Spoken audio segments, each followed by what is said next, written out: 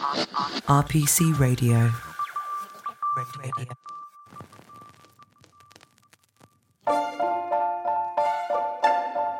Hello and welcome to Taxing Matters, your one-stop audio shop for all things tax, brought to you by RPC. My name is Alice Kemp, and I will be your guide as we explore the sometimes hostile and ever-changing landscape that is the world of tax law and tax disputes. Taxing Matters brings you a fortnightly roadmap to guide you and your business through this labyrinth. In case any of you missed any crucial information or just want some bedtime reading, there is a full transcript of this and indeed every episode of Taxing Matters on our website at www.rpc.co.uk/Taxing Matters.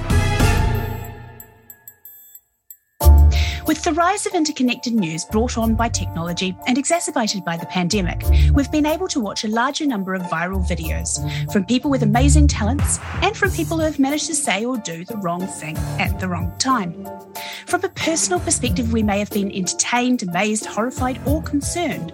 But what happens if we or our businesses are linked to those people? What if it starts to impact on our reputation? And what if that risk is from litigation or other forms of dispute? Joining us today to explore how you can protect your business's public image and reputation if the worst should happen is Stuart Leach.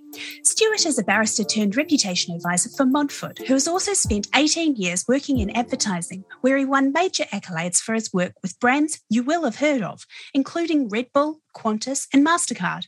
Now Stuart heads up the litigation disputes team for Montfort, where he specialises in helping businesses and individuals through difficult times in litigation and in disputes.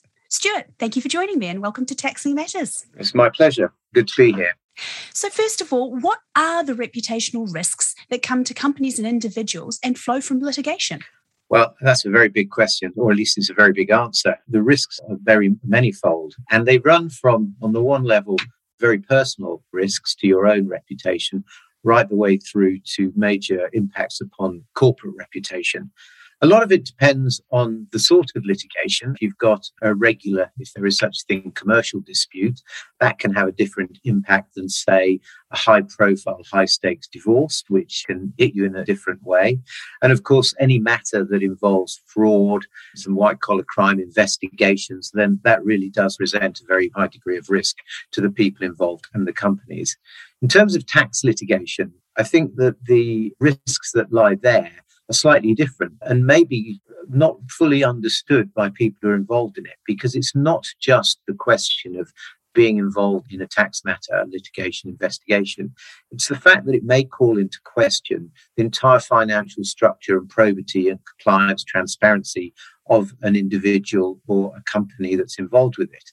And it may well lead to further investigations. One can envisage a situation where there's a tax dispute going and a journalist who's already looked into some of the individuals starts to have a look for other elements of their financial life, offshore investments, their hiding of other assets, etc. And so the whole thing could really snowball. The way to look at the risk that may arise is actually to be as imaginative as you can be in terms of trying to assess what could come out, what could lead to, and what could somebody who wanted to leverage it do and say to try and damage your reputation.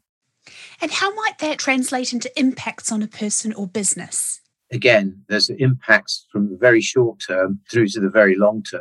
Short term, the wrong reputational attack or undermining of the reputation can lead to an immediate drop in sales, for example. And we have seen that. It's a little old, but that Thomas Cook case shows exactly how people can respond to something that is really very, very bad, and it will follow through into lost sales and revenue. The other extreme, in the long term, what is said about a business or people when they're going through litigation, it can stick around because of Google, and how it's reported and where it's reported can really impact upon your footprint. Now, you may think, well, that's it, it'll roll off, but it may not. And one can envisage a situation where 5, 7, 10 years after the dispute, somebody is doing some due diligence, and the way you've been reported, and you may have won your case even, but you may have been criticised by a court. You may have had some things come out that were really not very helpful, and they may be lurking on page 2 or 3 of Google, and someone will find them when they're doing due diligence. So that, of course, can have an impact many, many years down the track. So it's not just a question of thinking about the particular dispute in front of you. It's about thinking about all of the impacts of it, short term, medium term, and long term. And I think be as broad in your thinking as you can be to try and preempt all the sorts of risks that might emerge. People tend to lump reputation into PR, but it's actually much more about risk management and understanding where those risks lie and how communications can help manage them. So you've mentioned Google a couple of times there, and we seem to use Google for everything these days. How important is Google to both the problem and the solution? It's really important. I sometimes think I wouldn't have a job if it wasn't for Google, because it really is how something is recorded. And when a journalist is coming to write about something or a stakeholder is looking into something, that's nearly always the first point of call for everybody.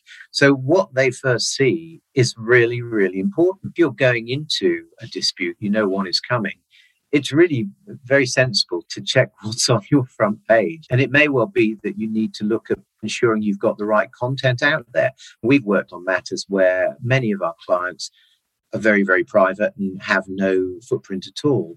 And unfortunately, the first thing that's going to be there is about the dispute.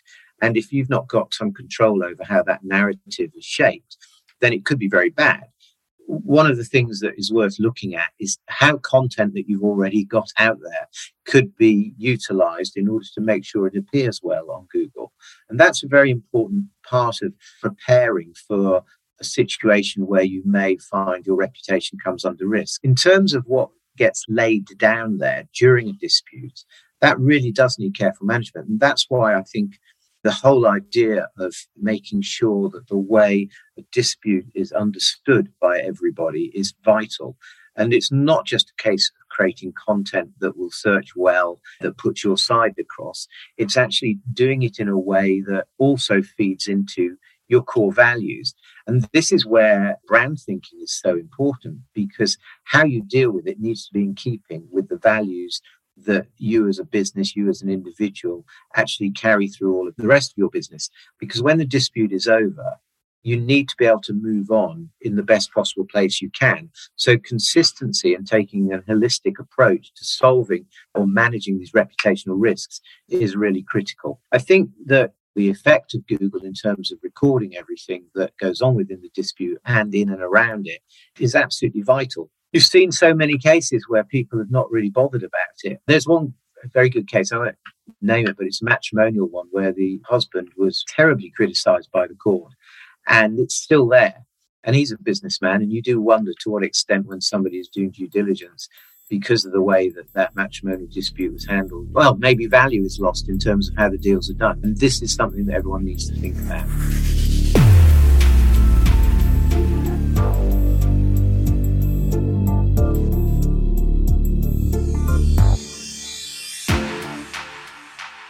So what about in a dispute? Say, for example, a business or an individual is already in a dispute. What should they do? And more importantly, what should they not do? What you should do at the very beginning, if you possibly can, is analyse and assess where all the risks lie.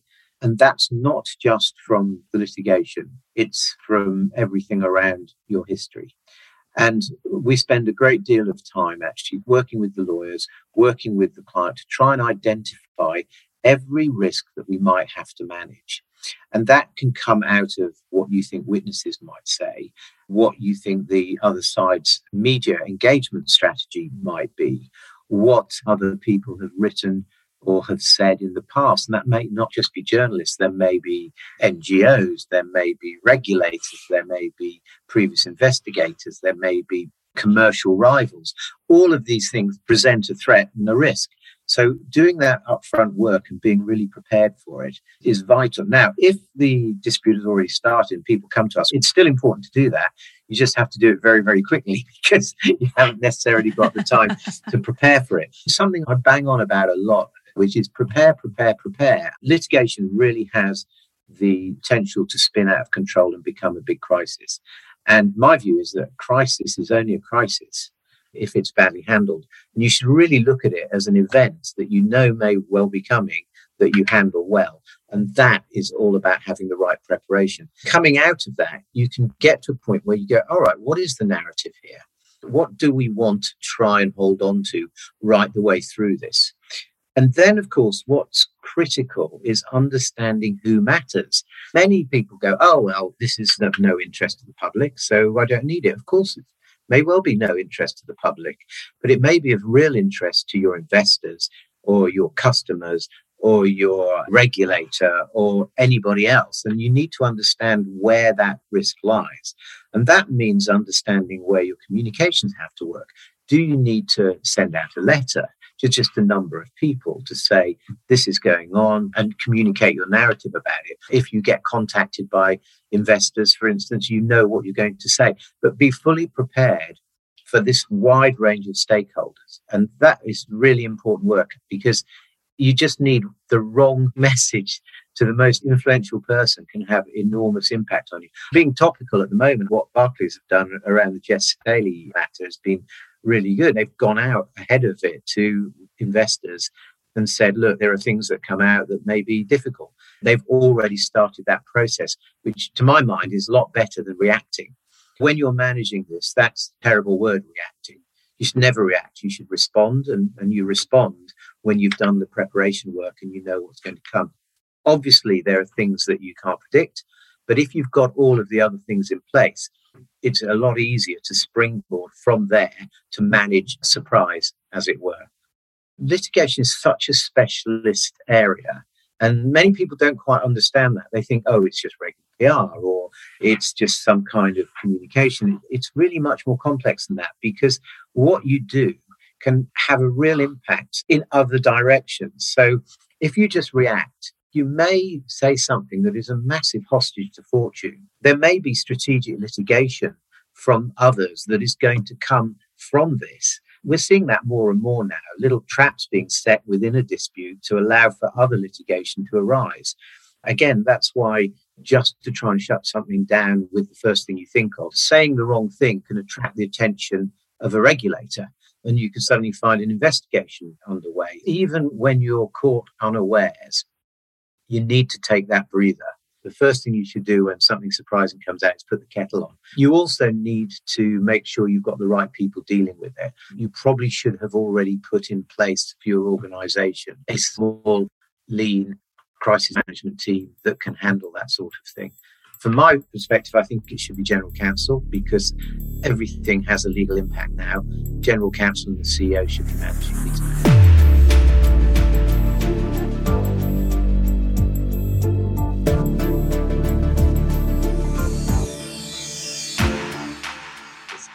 So how might a business or an individual prepare if they think that something might possibly be on their horizon? What steps can they take right now?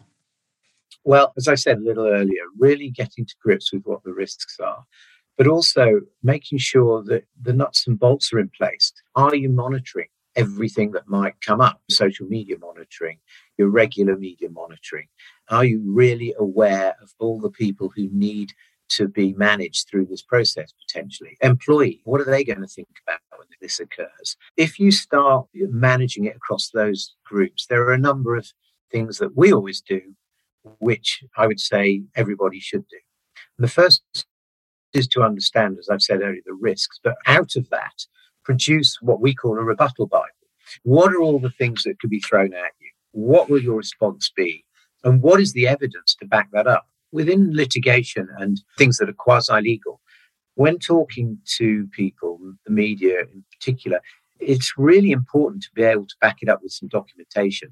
Because there are 2, 3 more sides involved in it, people are used to being told anything. They actually are very careful about what they write. So you really need to see it. Now, that, again, gives a great opportunity. And if you're going into a dispute, think about your pleadings that will be public. Going back to tax, we have worked on a number of matters where documents coming out of HMRC have been quite emotive at times, definitely with an eye to it being picked up with the media in order to put some pressure on the company that they're assessing or trying to get more tax out of. So one has to be aware of that being done. So that, again, is a good way to prepare, knowing what you're going to put in there. You should have your spokesperson, somebody who is a really good person to put out.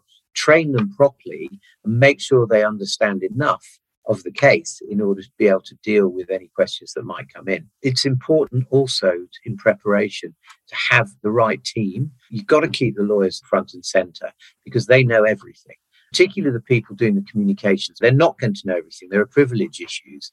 So everything has to go through them. And that's particularly the case to avoid what I said about becoming a hostage to fortune, because there will be things that look like a really good idea. You talk to the lawyers and they go, oh no, can't do that. You shouldn't walk away and go, God, they're just so conservative, tying our hands, we could do this. No, there's a reason for it. Only about 6 months ago, we carried out a survey across 100 GCs of FTSE 350 businesses. We got two things. Those who'd been involved in high stakes litigation in the last 2 years all said they could have been better prepared. Those that had not been in high stakes litigation in the last 2 years, they all said that they felt they were well prepared. I thought that was really interesting because it was the ones that had come out of it and thought, we could have done better. And I think, of course, you can always do better and you need to learn the lessons from one dispute to another. But I think that from my experience anyway, no one's ever really as prepared as they could be. And it's a discipline and it requires having the right people involved with the right experience. So what are the signs that a business or an individual might need some outside assistance with this process? If you're an individual organisation, you'll get a whiff that something is occurring because you'll start to get some inquiries. What you might find is an email comes in from an investigative journalist asking what appear to be some benign questions on a particular topic. And that is when you need to start thinking immediately, professionally, about what this is all about. If you just put it off, you don't quite know where it's going to go. And understanding how to escalate these things internally as well is very important. So you've really got to have your antenna tuned to murmurings. You also should be aware of what's happening within your sector because you might get dragged into that. You should be fully aware of what are the topics that the media are particularly hot on at a given time and whether they're going to impact upon you. And I think it does all come back to your own internal transparency. If you're going to manage a risk, you need to know what those risks might be. I always find it interesting that people are surprised, to be honest with you, because I have a view that in pretty much every business, within a 95+% degree of accuracy, you can predict what things you're going to have to deal with. Someone might say, if you're a football club, you're going to deal with agent payments, sex scandals, drugs. These things are potentially the ones that are going to emerge. And I think you can do that by sector and really be very organised for it in advance. But it's looking to see what's becoming an interesting topic and looking to see whether that's going to impact upon you. And if it does, what you're going to do about it.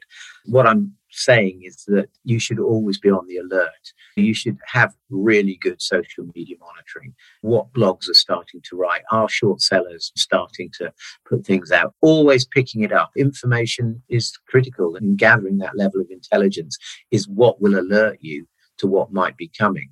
I've been doing this now for 8 years, and it's got harder and harder, become more and more brutal. People have seen the leverage effect of attacking reputation.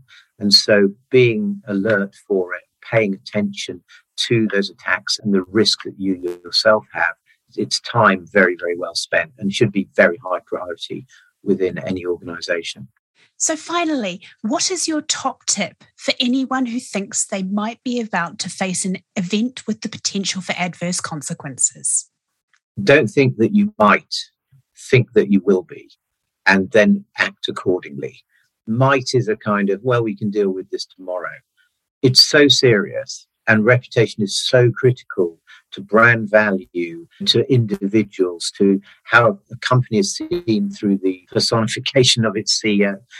Act on the basis that it will happen, because actually it will at some point. Take it as being very real. That is my top tip, and make sure that out of that you have everything in place. Obviously, it's a glib thing to say, but they should hire us, really. And of course. But get specialists around you, build the right team, and always be on red alert. Unfortunately, that's all we've got time for in this week's episode, so thank you again, Stuart, for joining us. You can get in touch with Stuart via his email, leach, Leach, at montfort.london, that's montfort.london. If you have any questions for me or for Stuart, or any topics you'd like us to cover in a future episode, please do email us on taxingmatters@rpc.co.uk. We'd love to hear from you. RPC would like to thank podcast manager Josh McDonald. Original score was composed and produced by Inciter Music, who also produced this podcast series. To hear a full, uninterrupted version of our podcast theme, go to Instagram @InciterMusic and follow the link in bio. And of course, a big thank you to all of our listeners for joining us. If you like Taxing Matters, why not try RPC's other podcast offering, Insurance Covered, which looks at the inner workings of the insurance industry, hosted by the brilliant Peter Mansfield and available on Apple Podcasts, Spotify, Acast and our website. If you like this episode, please do take a moment to rate, review and subscribe, and remember to tell a colleague about us. Thank you all for listening during 2021. Taxing Matters will be taking a break for the festive period, so from all of us here, we would like to wish you a happy, relaxing and enjoyable festive period, and we will talk to you again in the new year.